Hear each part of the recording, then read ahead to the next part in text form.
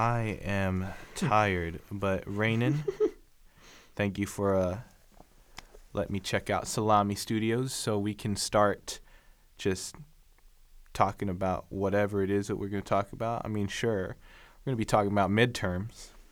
Yeah, let me But we're not just stopping there. As an Arizona native, tell me about what was on your ballot. let me look up a photo of. Did you already forget?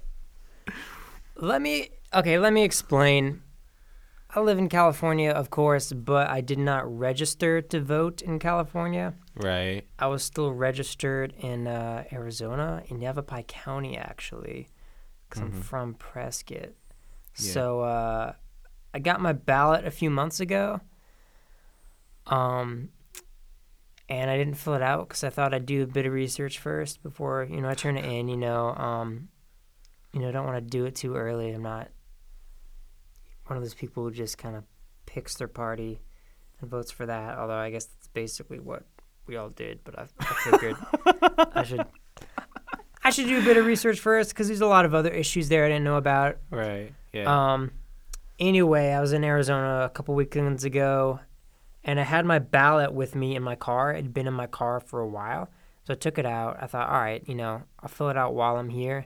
It turns out it was only for one issue, some Yavapai tax thing. The rest of the ballot wasn't in there. None of the senators, or other issues in the state weren't on there. All right. Sounds good. So I called or I texted my grandma and said, hey, can you look around and see if you can find my ballot? And sure enough, yes, she did. She found it. She texted me photos of what was on there.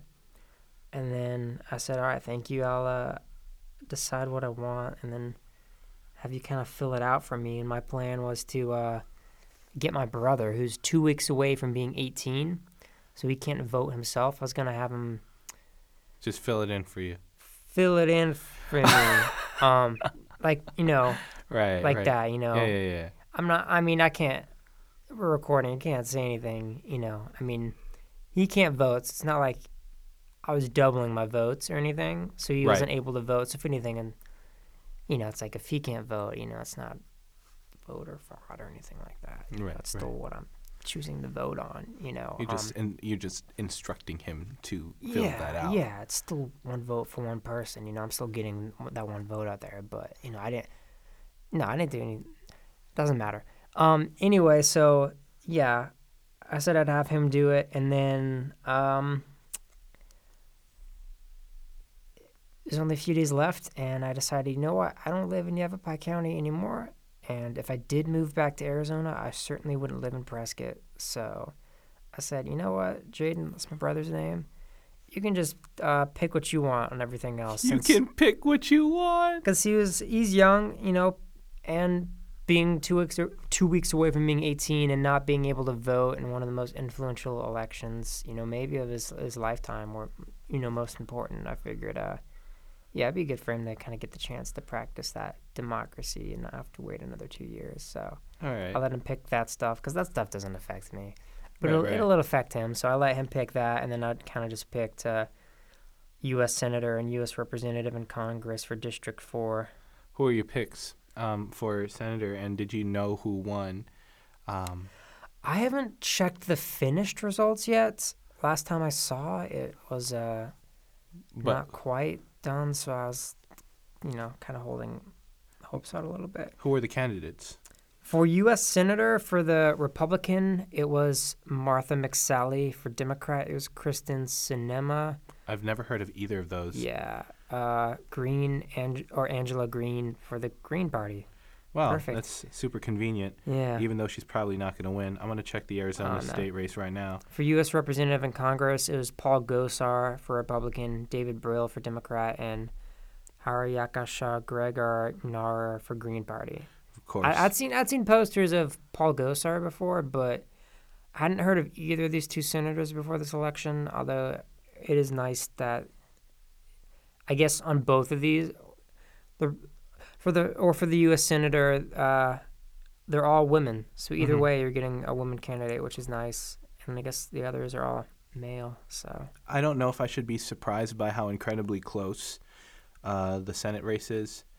But I know that Arizona is generally a deep red. Is it deep red? Would you say lean red? Yeah, Arizona's more diverse than people realize, but it's also still a very white state. Yeah. So No, I'm just looking at a lot of those pockets. I'm just looking at they're 1 point away from each other. Martha leads by about 50. Not 50. She leads about by 17,000 votes. Holy fuck. Yeah. Wait. Has it finished updating? It's 99% reporting. I'm pretty sure you guys are done. Wow. No kidding. 49.4% and 48.4%. Yeah, these races are incredibly ridiculous. close, man. That's why I wanted to vote in Arizona, because I figured my vote would matter more there than in California. I mean, dude, if you're ever trying to change anything in California, your best shot at really doing any of that is if you're voting for a candidate in a district that swings red or blue. Yeah. Because I mean, statewide elections, we're always picking blue. We're picking blue every time. I mean, that's why I find it interesting to look at deep red states and where their Senate races are heading, because I didn't even realize how close the Arizona race was, but even especially like where the entire nation was looking at Texas. Beta was down by 2 points, but I hear a lot of people just harping away at the fact that he raised nearly $70 million and still lost. Both talking points, both sides are either impressed or not so impressed, but yeah. So I'm generally kind of just wondering where deep red states are headed over the next 2 decades. But these midterms, you talk about how they're the most important in our lifetime. I think we're probably going to say that for the next several midterms.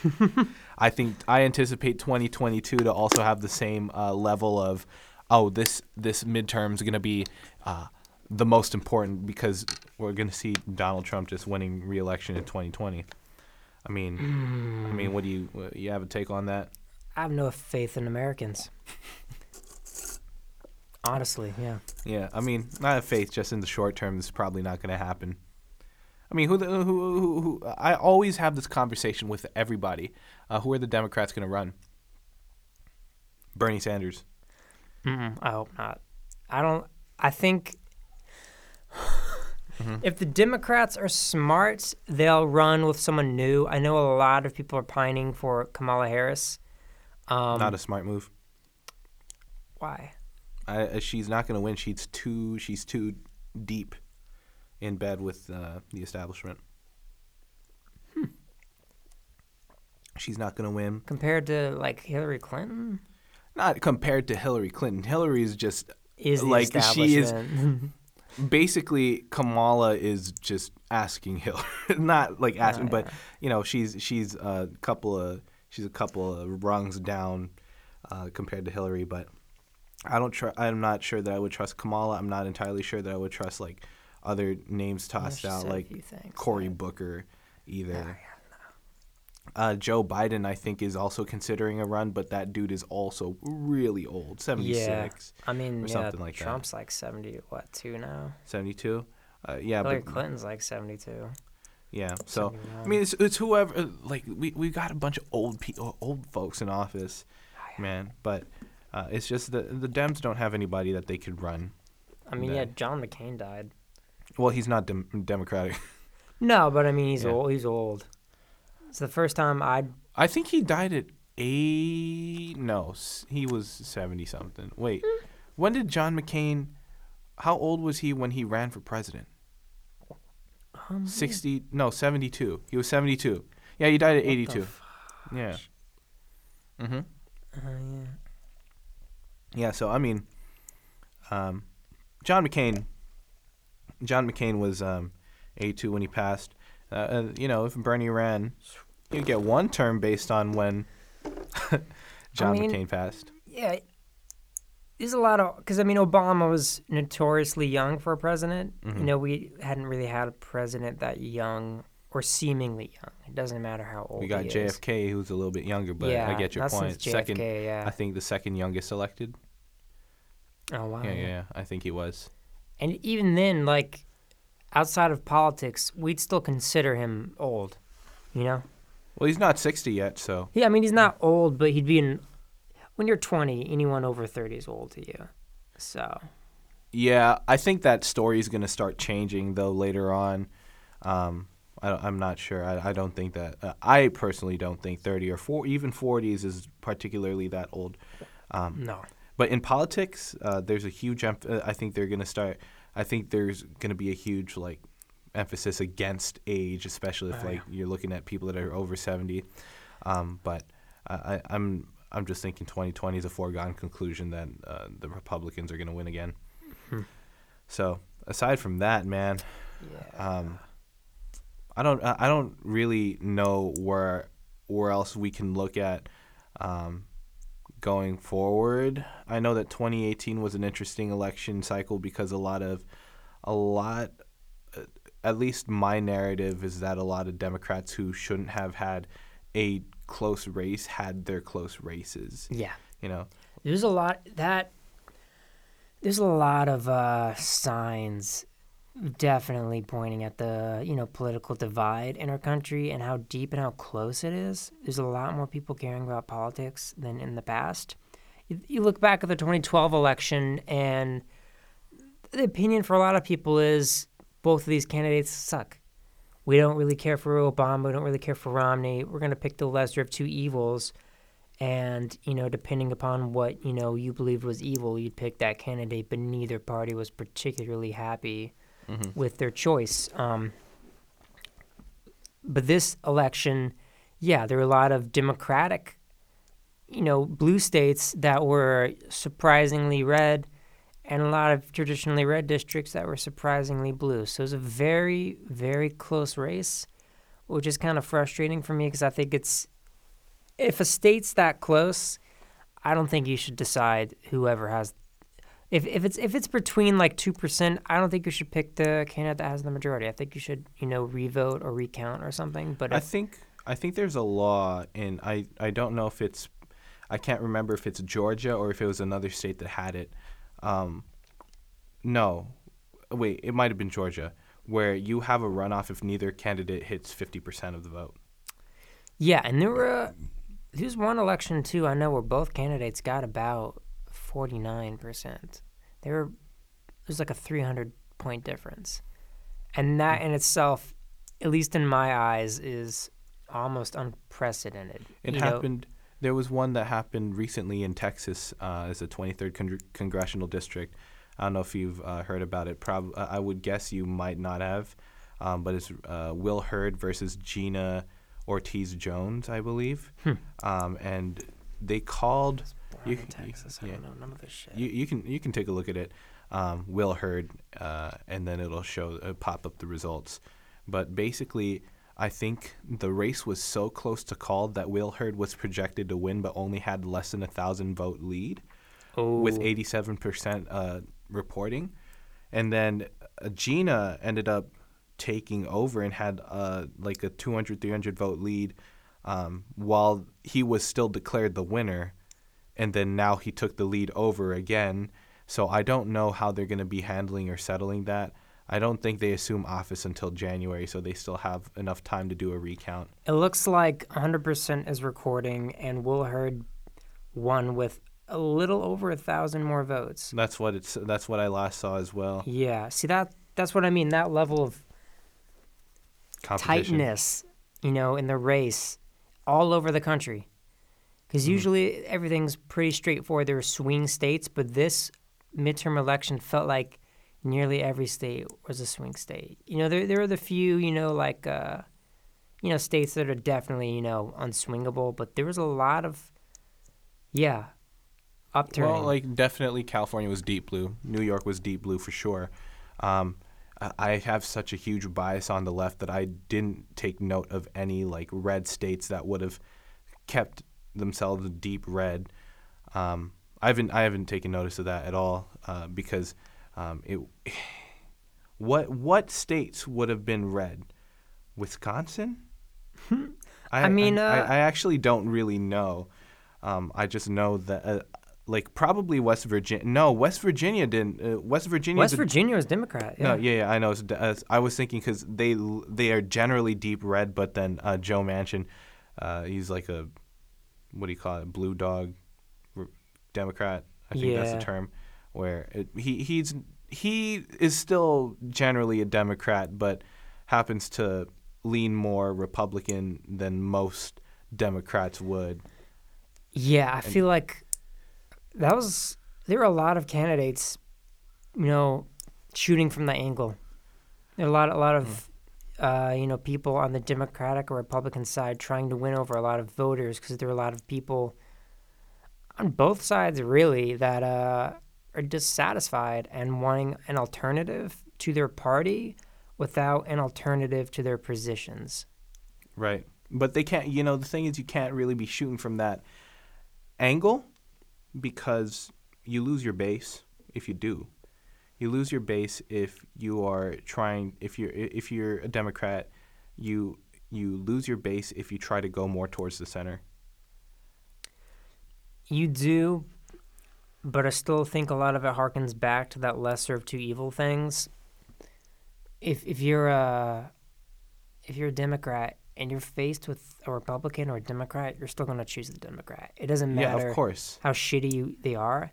I mean, you may... That's not what happened in the 2016 election, though.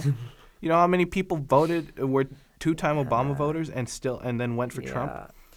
It's ridiculous because, Hillary didn't give a lot of voters something to be excited to vote for. No. That was the issue. That's why I say that it doesn't work every time, that there's some longtime Democrats who decided then to vote Republican and may be on the Republican train for a while.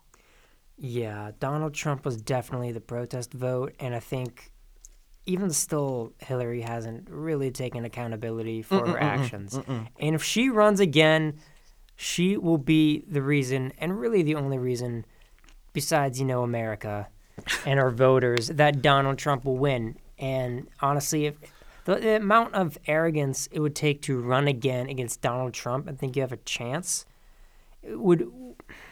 What do you think the chances of her running again is going to be? I mean, the chance she's going to want to run again. Mm-hmm. I'm hoping the Democratic Party will recognize their mistakes, recognize her mistakes. The people who are voting, I can't imagine them wanting to vote for her again. I mean, there's a lot of people that, of course, in this Trump administration, would have much rather preferred Hillary to win, are pissed at, the swing voters for choosing Donald Trump. But, I mean, in a sense, like, part of what they're saying is right and they're justified in feeling that, but they still fail to see why Hillary Clinton wasn't an appealing candidate. They see, oh, Hillary Clinton is obviously better than Donald Trump, but Hillary Clinton is the reason Donald Trump won the Republican primary.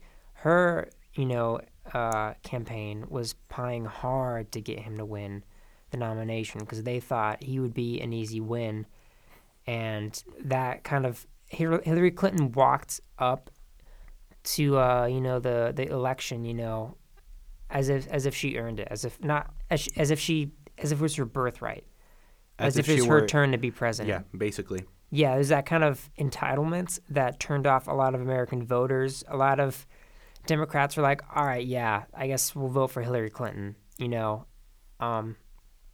I mean, she definitely, not to say she didn't have, excited fans. She definitely did. But for a lot of the rest of America, they were kind of tired of her. They didn't really want to see her step up. It felt like she would have repeated a lot of the mistakes Obama made, and to a higher extent because she has, a longer history in politics and, more ties with that. And, yeah, people didn't like that entitlement, that arrogance. Everyone was, like, expecting her to rig the election and, pull off a win, Right. Some people were even mad that she didn't rig the election more. And I think, if anything, Trump winning proved that our election system isn't fake. It's not completely rigged. Some people don't vote because they think their vote doesn't matter, like it's all a fraud.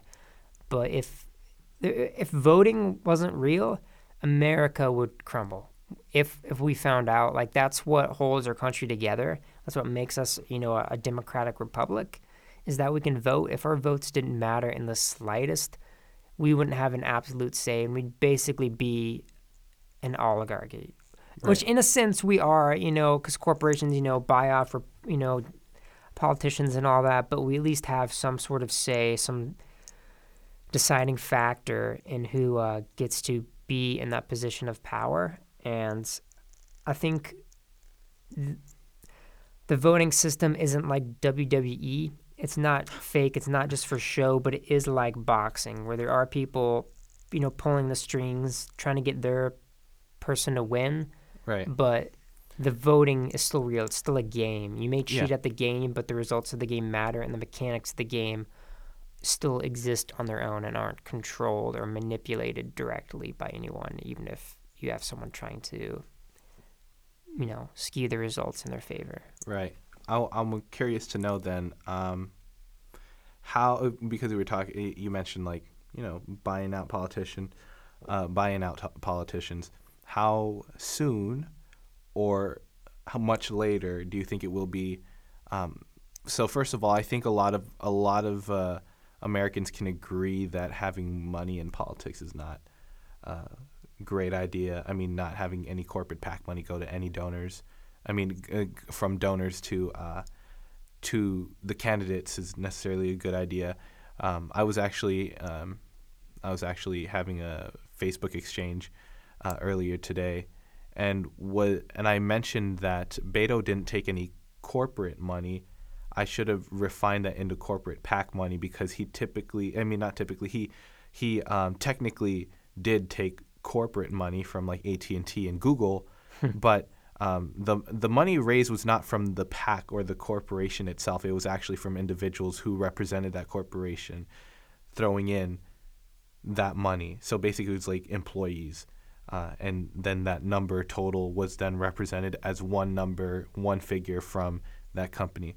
But back to the question, it's generally how long do you think it will be before we see corporate PAC money just completely eliminated, or will it ever be completely eliminated? We have to overturn Citizens United. I don't know if you know that court case. I think PACs will disappear when America disappears. Okay. As long as there is positions of power and influence, there will be people trying to pay for that influence, pay for that power. Mm-hmm. I think the other thing, we can't get rid of PACs, but we can get rid of corrupt politicians and people that are willing to take that money.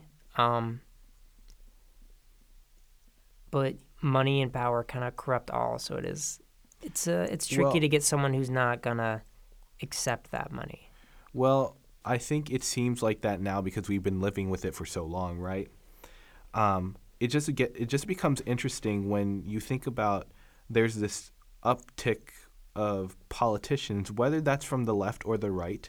There are some people, who are conservative, who also run on the principle of not accepting any corporate donations, right? Corporate PAC money. So I think when you see that there's a trend of more and more candidates deciding to only go through grassroots funding, that's when you see that really this is actually the marketplace of ideas that are being, it's battling against each other. It's not per se that it's the candidate versus the candidate. It is the ideas that the candidate represents, versus, and that's where I think you're in the most ideal place. It's where it's just a battle of ideas rather than a battle of two candidates against each other. Yeah. Right. I think that's the place that politics needs to be at, because that's where you can have the most productive. Because if one idea generally actually does not work in practice or is logically fought out, and maybe the alternative or the opposing argument is better, that's when the candidate who holds these certain values then adjusts and agrees with that other candidate.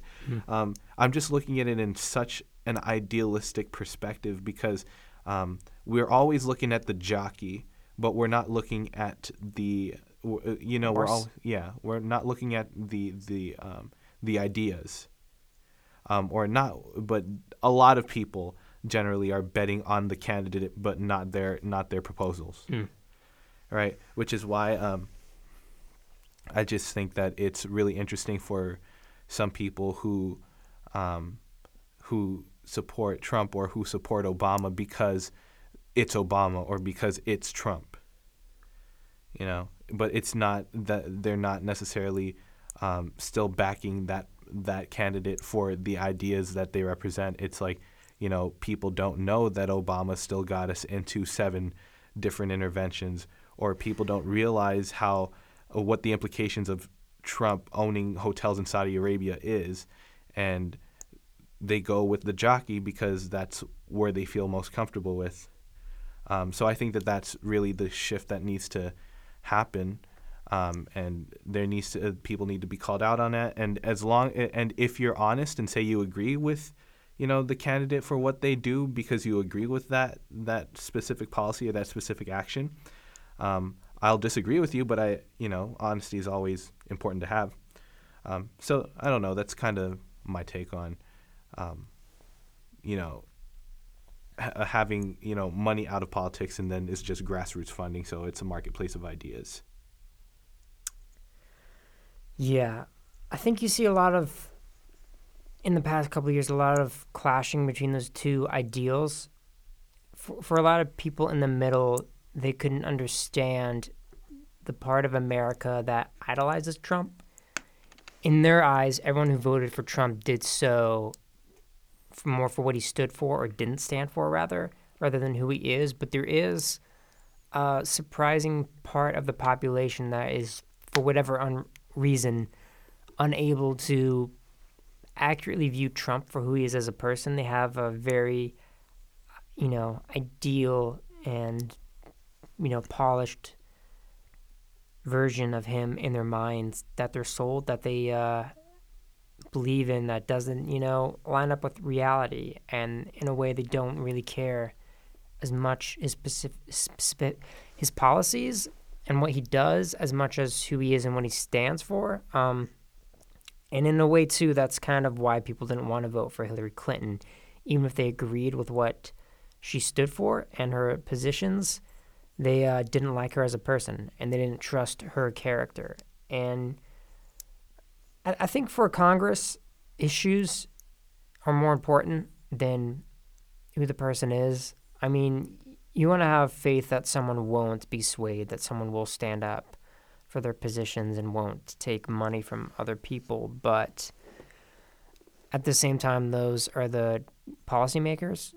They're what decide, the fate of the country together, while the president's job isn't really to do that. I mean, the president is the face of the country, the head of the military and foreign affairs and all that. And I feel like a lot of Americans put too much responsibility on the president. That's the only election a lot of people really pay attention to, when the president shouldn't have that much power, and a lot of the power he does have is cultural in that fact. So, I mean, I think in a way like Obama, even if a lot of his policies, his foreign policies, did a lot of harm to other parts of America, I think culturally what he stood for and what it meant to have, the first black president, and he understood, the role he was in, and he, at least, in appearances and, as a person, was very particular to avoid any scandals. He was very conscious of what he said, knowing he's going to be under harsher lights, and he definitely was, as a person, a role model for what, a good person should be, and, an excellent, black role model in a position of power. But he still was a politician. He still, did the same stuff, any liberal or whatever in his position would have done, to an extent, as anyone would, maybe probably not as far as, Hillary Clinton or people like that would have done, but he still made those decisions that people didn't like, those decisions that, even though it's the president's responsibility to make, they still have a lot of influence, and a lot of people egging them on to make those decisions. Right.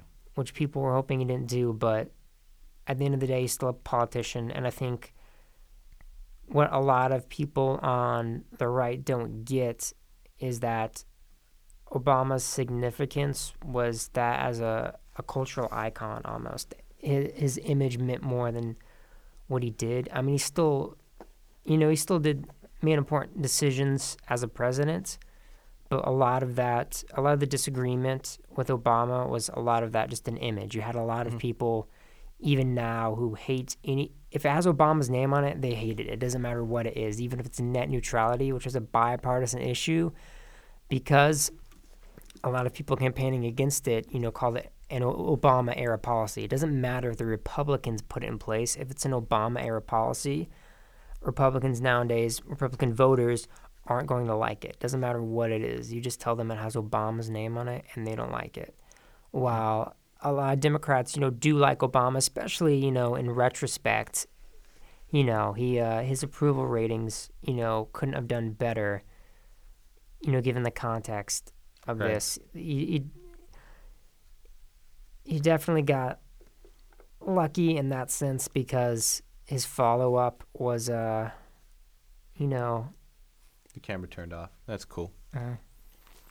We'll post whatever I can on Facebook anyway, but I'm going to keep all this audio, but continue. Yeah, but no. Point is, Trump's a dirtbag. Trump has so many scandals, no one can keep track of it. And Obama didn't have that, Clinton had a lot of that, of course. Bush had a little bit of that, although, him as a person didn't really do anything bad. Him as a politician. Oh, I would say Bush was worse than Trump, dude.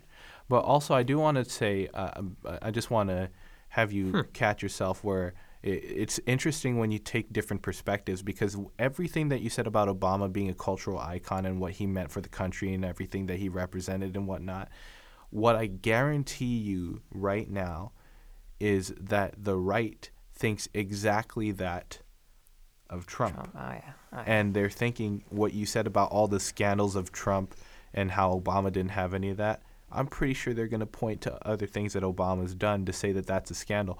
And this is why it's become really interesting with the way that politics is, because every time that I talk to somebody on the right and I disagree with them on the issues, I have to understand that what I disagree with them on, when I flip the script, they're thinking the same about the way that I feel about certain candidates and certain policy positions as well. Yeah.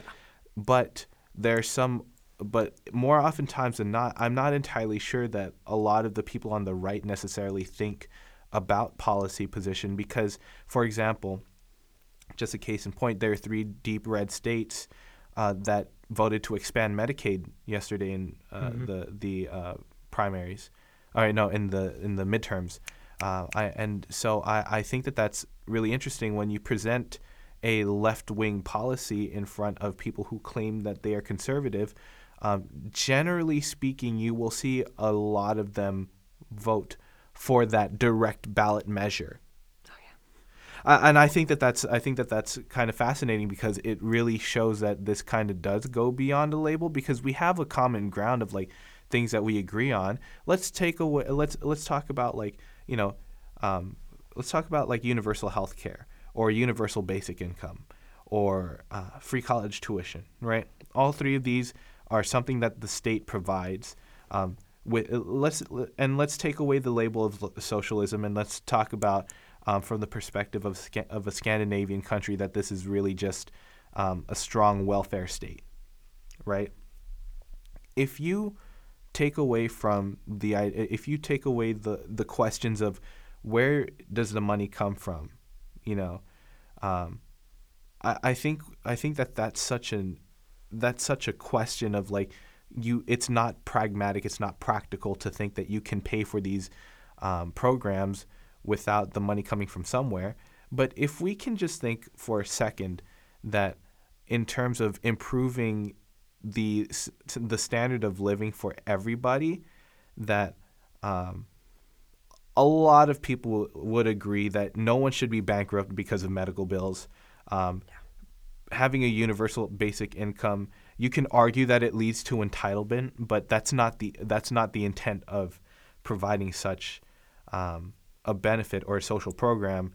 And having free college tuition, we already have K through 12 provided for free through the public school system. Mm-hmm. Why not extend that to higher education? You can argue about school needing reform at some point down the road, but I think that these are just issues that it becomes hard, and I can't. There's no way to truly 100% convince people on the right who already have their minds made up. Just like it's going to be extremely difficult to convince me that a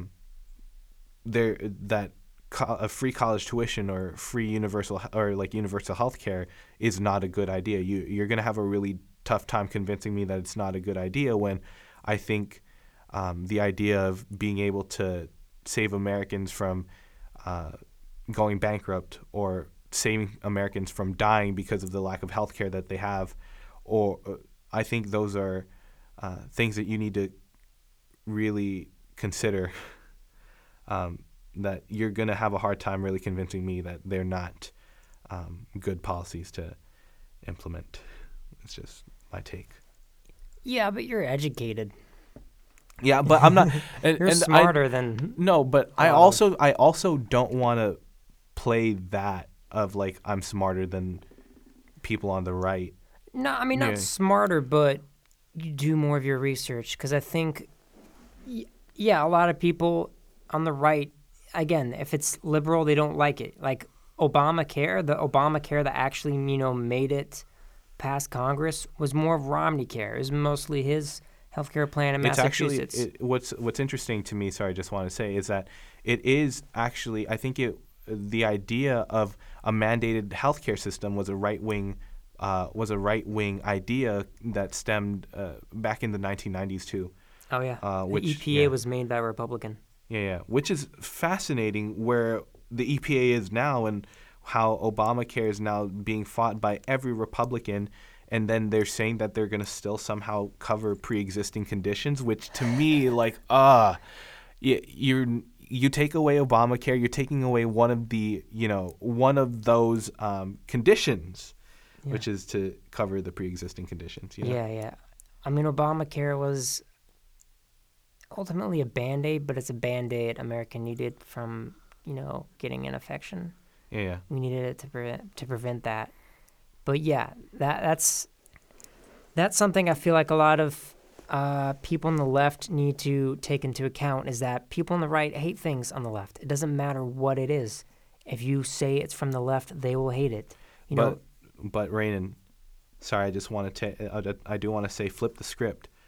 There's a lot of shit that people on the left that we hate from the right. Oh yeah. So I don't like doing these things where we talk about if the right sees that it's from the left, they'll hate it, because we do the same thing. Yeah, I think a lot of that was funny during the Trump election, because when I said scandals earlier, I meant more personal scandals, like drama, not necessarily bad political decisions. Because I think there's a lot of stuff Trump said that, it was bad. It's classic misogyny and all that.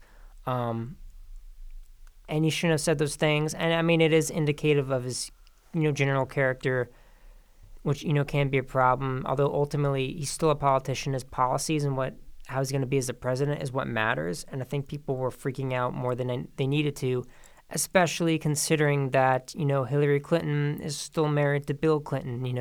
Bill, I did not have sexual relations with that woman Clinton, who... Did you just... Sorry, I just totally caught that. Did you just throw his entire statement in between Bill and Clinton? Yeah. I'm just saying he used his political power to coerce, a lot of women into doing things, they didn't exactly want to do. She's married to, a rapist, like a certified one. And, Bill Clinton, was the president of the United States.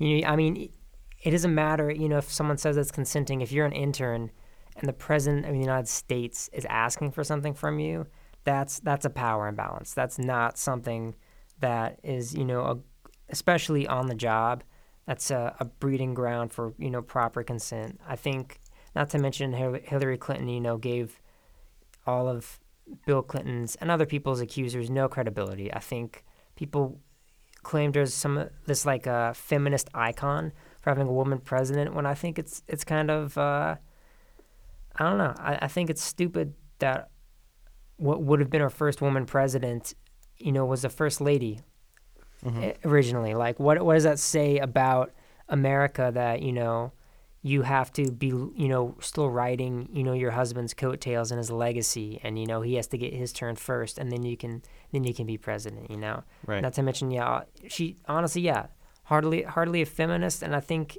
I wouldn't want some, old white woman who's first lady first being our first woman president. I think it should be someone who, one is younger, one doesn't, isn't married to a rapist, and two, is a president of her own, is independent of that. She can have, a husband and stuff, but she's not, riding his coattails, like they say, behind every great man is a greater woman type thing. Mm-hmm. Why can't we have just a great woman as a president, if we're gonna have a woman president? So I think, a lot of people on the left hold the right to a different standard.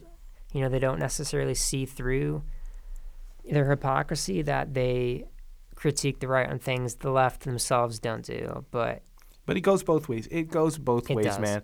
I'll tell you, this is, and I'm starting to be vocal about this because I realize that this is helping me understand the way that I behave, why I behave the way that I do. And I mentioned this earlier, but when it's all said and done, I honestly view politics exactly the way that I view sports when I watch or when I consume political content, when I consume sports-related content. It's all just for entertainment, because it's just kind of fun to watch and engage in, because we think that we can determine a person's character or personality based on their political views, when oftentimes we're completely off the mark when we try to judge a person based on who they support or who they think is the correct candidate. Of course, we can tell a little bit, but we don't. Not every Trump supporter is a racist. Not every Trump supporter is a misogynist or a bigot. It just is because we characterize them that way because the person, the jockey that they're rooting for, happens to be that way. So I think that's where the confusion, is rooted in. It's that if you like this person, then you must like everything that person stands for, and you must stand for everything that person stands for. Otherwise, you would have voted for Hillary, or you would have voted for Bernie, or whatever. It's just that person happened to have something that they wanted, like Trump had something that they were excited to vote for, or he was going to implement something that they were excited to vote for. So I don't really like criticizing many people on the right. I will criticize the politician's policy substance whenever I get the opportunity to, because that's where you really have the debate and really have the argument. It's on the policy substance. It's not the person. It's not the politician's personality or characteristics, unless it's a severely flawed one that, like, I can understand personality. Like, if you were to question Kavanaugh's ability to, chug beer. Oh man, I like beer. Do you like beer? I like beer. Do you like beer? Man, this yearbook's got. Oh man, yeah. I mean, Kavanaugh's just, if you were to take his personality into account, that much I can understand.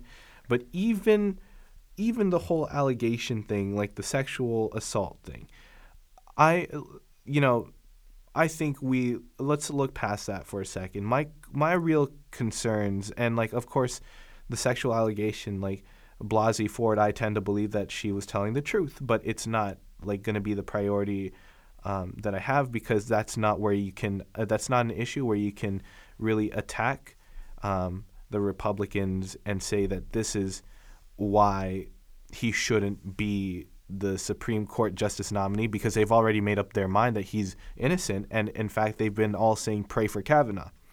Okay, but let's push that to the side for a second. One thing that I do like pointing out is that I believe that Kavanaugh is not a true conservative, because and I bring up this one point and this one point solely just to point out that he is completely in favor of the NSA, like warrantless NSA spying, which, by the way, violates the Fourth Amendment. Mm-hmm. If you are a true conservative, you wouldn't go for that.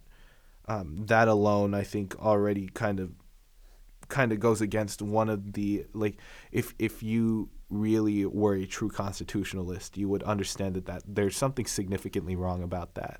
And then there are a couple of other things where he said that the Consumer Financial Protection Agency or Bureau, he believed that was unconstitutional, when in fact it just helps defraud millions of Americans of billions of dollars.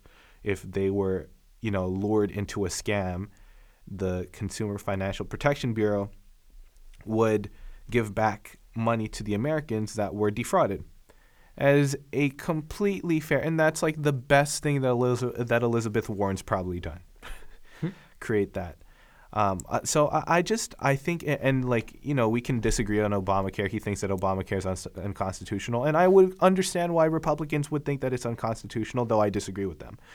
But it is on these issues that I think this is where you need to really start fighting your the other parties as candidates, and I want them to fight the Democratic candidates' policy position and ideas. Like, I think it's completely right for them to call out Ocasio-Cortez for not being able to answer the question about foreign policy, though I don't think she's necessarily required to. The fact that she tried to fake that she understood the issue is already a ding, and that's, entirely on her. They can go ahead and completely, attack her on that. Because that is policy substance. But to go beyond that, I think is a little bit far. Yeah, I mean, I even remember back in 2016 when Gary Johnson was running again. You made some slip up what about is the Aleppo? conflict and yeah. I mean, I don't blame him. I still don't really know what Aleppo. Yeah, I mean, it was an honest mistake because they didn't provide enough context, but that alone crippled his campaign. Not that he stood a chance anyway. Right. But they tore him apart over that. Even though I don't think Trump knows what it is, I don't think Hillary Clinton, knows.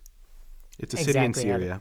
Oh yeah, but I don't think she, I'm sure she knows what it is, but she'll pretend like she knows what it is. She'll pretend like she knows. She'd think my point is, I don't think she'd know how to handle it correctly.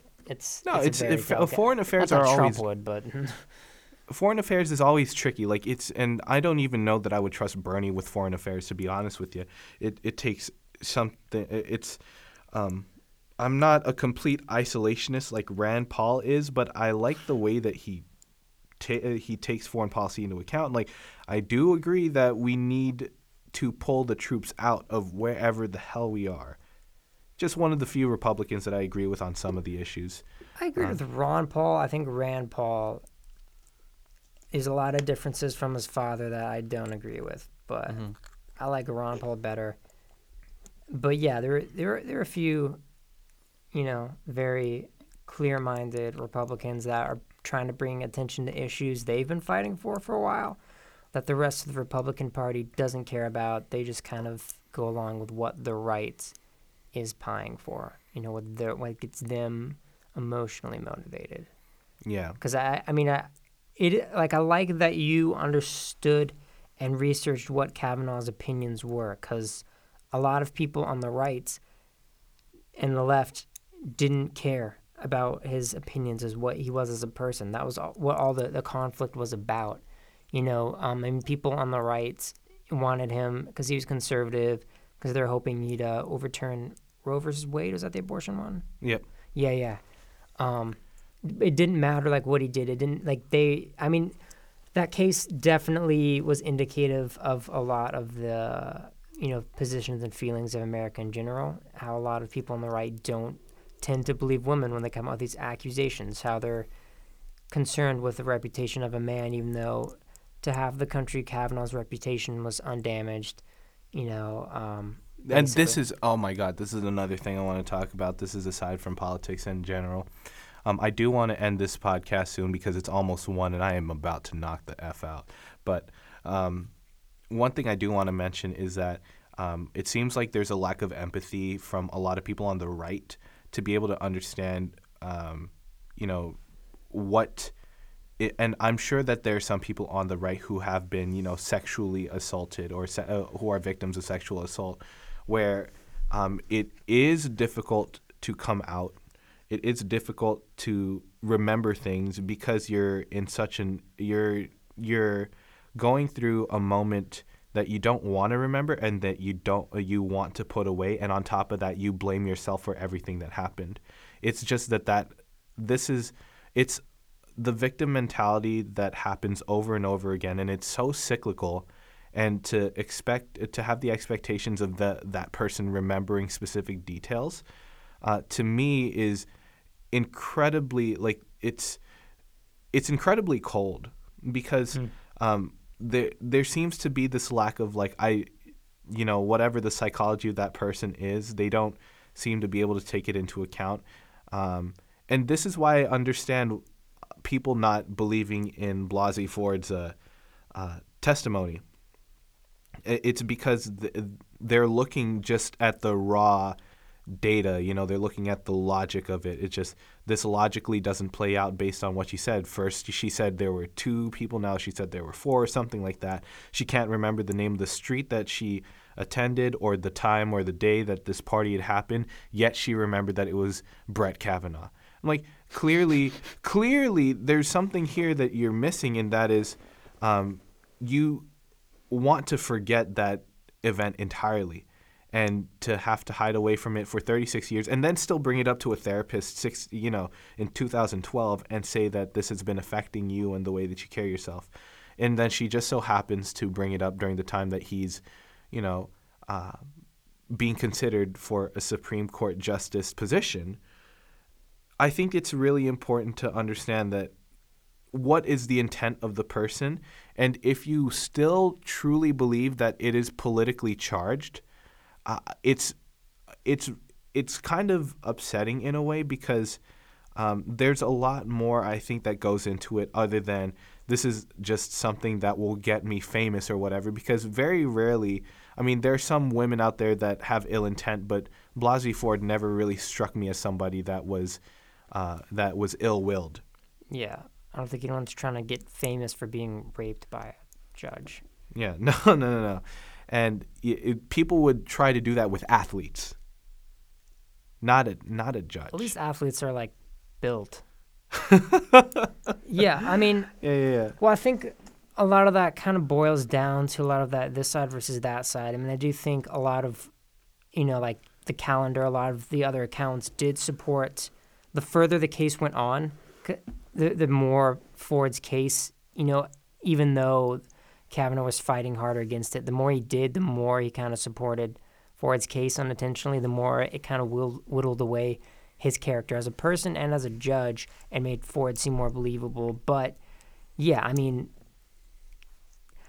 Peter Parker, watched his uncle die, and he was able to remember the face and track down the guy that killed his uncle, even if he doesn't remember the street his uncle died on or anything like that, those details, he was still able to remember that. People remember the faces from that, caused them trauma. That doesn't mean they have to remember every single other detail. But right. I think the timing of it, felt weird to some people. But for Ford's case, she was watching someone who had caused her trauma about to be appointed, into the Supreme Court. And for her, in her mind, that was something that America should be aware of. But I do think from the Republican standpoint, you could understand how it would seem suspicious. From a Democratic standpoint, you could see, this is our way to get at him. I think ultimately the whole thing was ridiculous because there was a number of judges that would have had the same policies Kavanaugh did, without, having accusations against them. Without that baggage. Without that Yeah, baggage. yeah. And at that point when they decided to choose him anyway, it felt more like a jab, like a petty jab at women and a jab at Democrats. Like, hey, we still got him in. But do you understand what the underlying reason for him being not for them pushing him so hard was? It had something to do with that he believes that Trump can. I think it's for a corrupt reason where he can essentially pardon himself. I think he believes that Trump can pardon himself or something to that nature. And obviously, like, anybody that's on the right that happens to get this far into the podcast would not agree that that's the reason. But to me, it's just there's no reason you have to be so, dedicated to this one man when you have 24 other people that you could have thrown a dart on that list, as they mentioned on Fox News or whatever news outlet was reporting on this. You could have thrown a dart at any one of the other 24 candidates on that list, and they would have probably held very similar values, if not the exact same that Kavanaugh did. Do you know what happened when Neil Gorsuch got appointed into the Supreme Court? There was no resistance because there was no baggage for him to carry. People weren't excited about having a conservative judge, but it's not like people were throwing false accusations at him or anything. So you can't make that same argument against Kavanaugh that it's fake. I mean, I get why Republicans believe that, and the issue is that these accusations have become a non-bipartisan issue. I mean, there have been several Democrats that have been accused of sexual misconduct, and they've stepped down. And there have been Republican candidates accused of pedophilia, and they still continued running, and people still voted for them because, in the Kavanaugh case, I think in Trump's mind, he wanted someone who would pardon him. I think a lot of Americans on the right just wanted someone who'd overturn abortion, even though anyone could have done it. And I think that just, shows that, a lot of people on the right don't give a shit about women, honestly, or, the left. But I think in a way, whether or not the Democrats tried to, just by them caring about, sexual assault victims, it's made that issue non-bipartisan. It's made it seem like it's a left thing to care about that, to, give a voice to these women who have endured these traumas. And in a way, it's caused a lot of people on the right to not give enough credibility to those people. And in the same way that Al Gore's movie about climate change made what used to be a bipartisan issue that a lot of people on the right, fought for, just as hard, maybe harder. It made it a liberal issue when you had someone as politically charged as Al Gore pying for it, and that made people on the right not care. That made it seem like a liberal conspiracy because someone on the left was fighting for it. And in a way, when you have someone who's honestly just seeking, justice for that, just letting the American public know this person isn't corrupt, when you have that coming from the left, or at least the left behind it, that makes the right not trust it. Right. Rainin, I think I want to go to bed. I think I'm going to end it here. Yeah. But thank you. What time is it? What are we looking at? It's late. Yeah, it's like 1:06. This is crazy. Important part, kids, is just listen to talk to people that don't believe in what you believe. That's how progress is made, or that's how friendships are burned. Yeah. Well, that's all. I mean, yeah. And then maybe that leads to progress in your life. I don't really know if that's really the message that you should take away from this podcast. Even if you don't respect them, just to prevent a civil war. For that alone. Basically. We don't need another one of those, please. No, please. All right. We just want to stay inside and play Fortnite and dab on haters and Nene. Dab on haters and Nene? Yep. All right, man. It's 2018. All right, Salami Studios, fellas, 1:06 a.m., November 8th. Peace.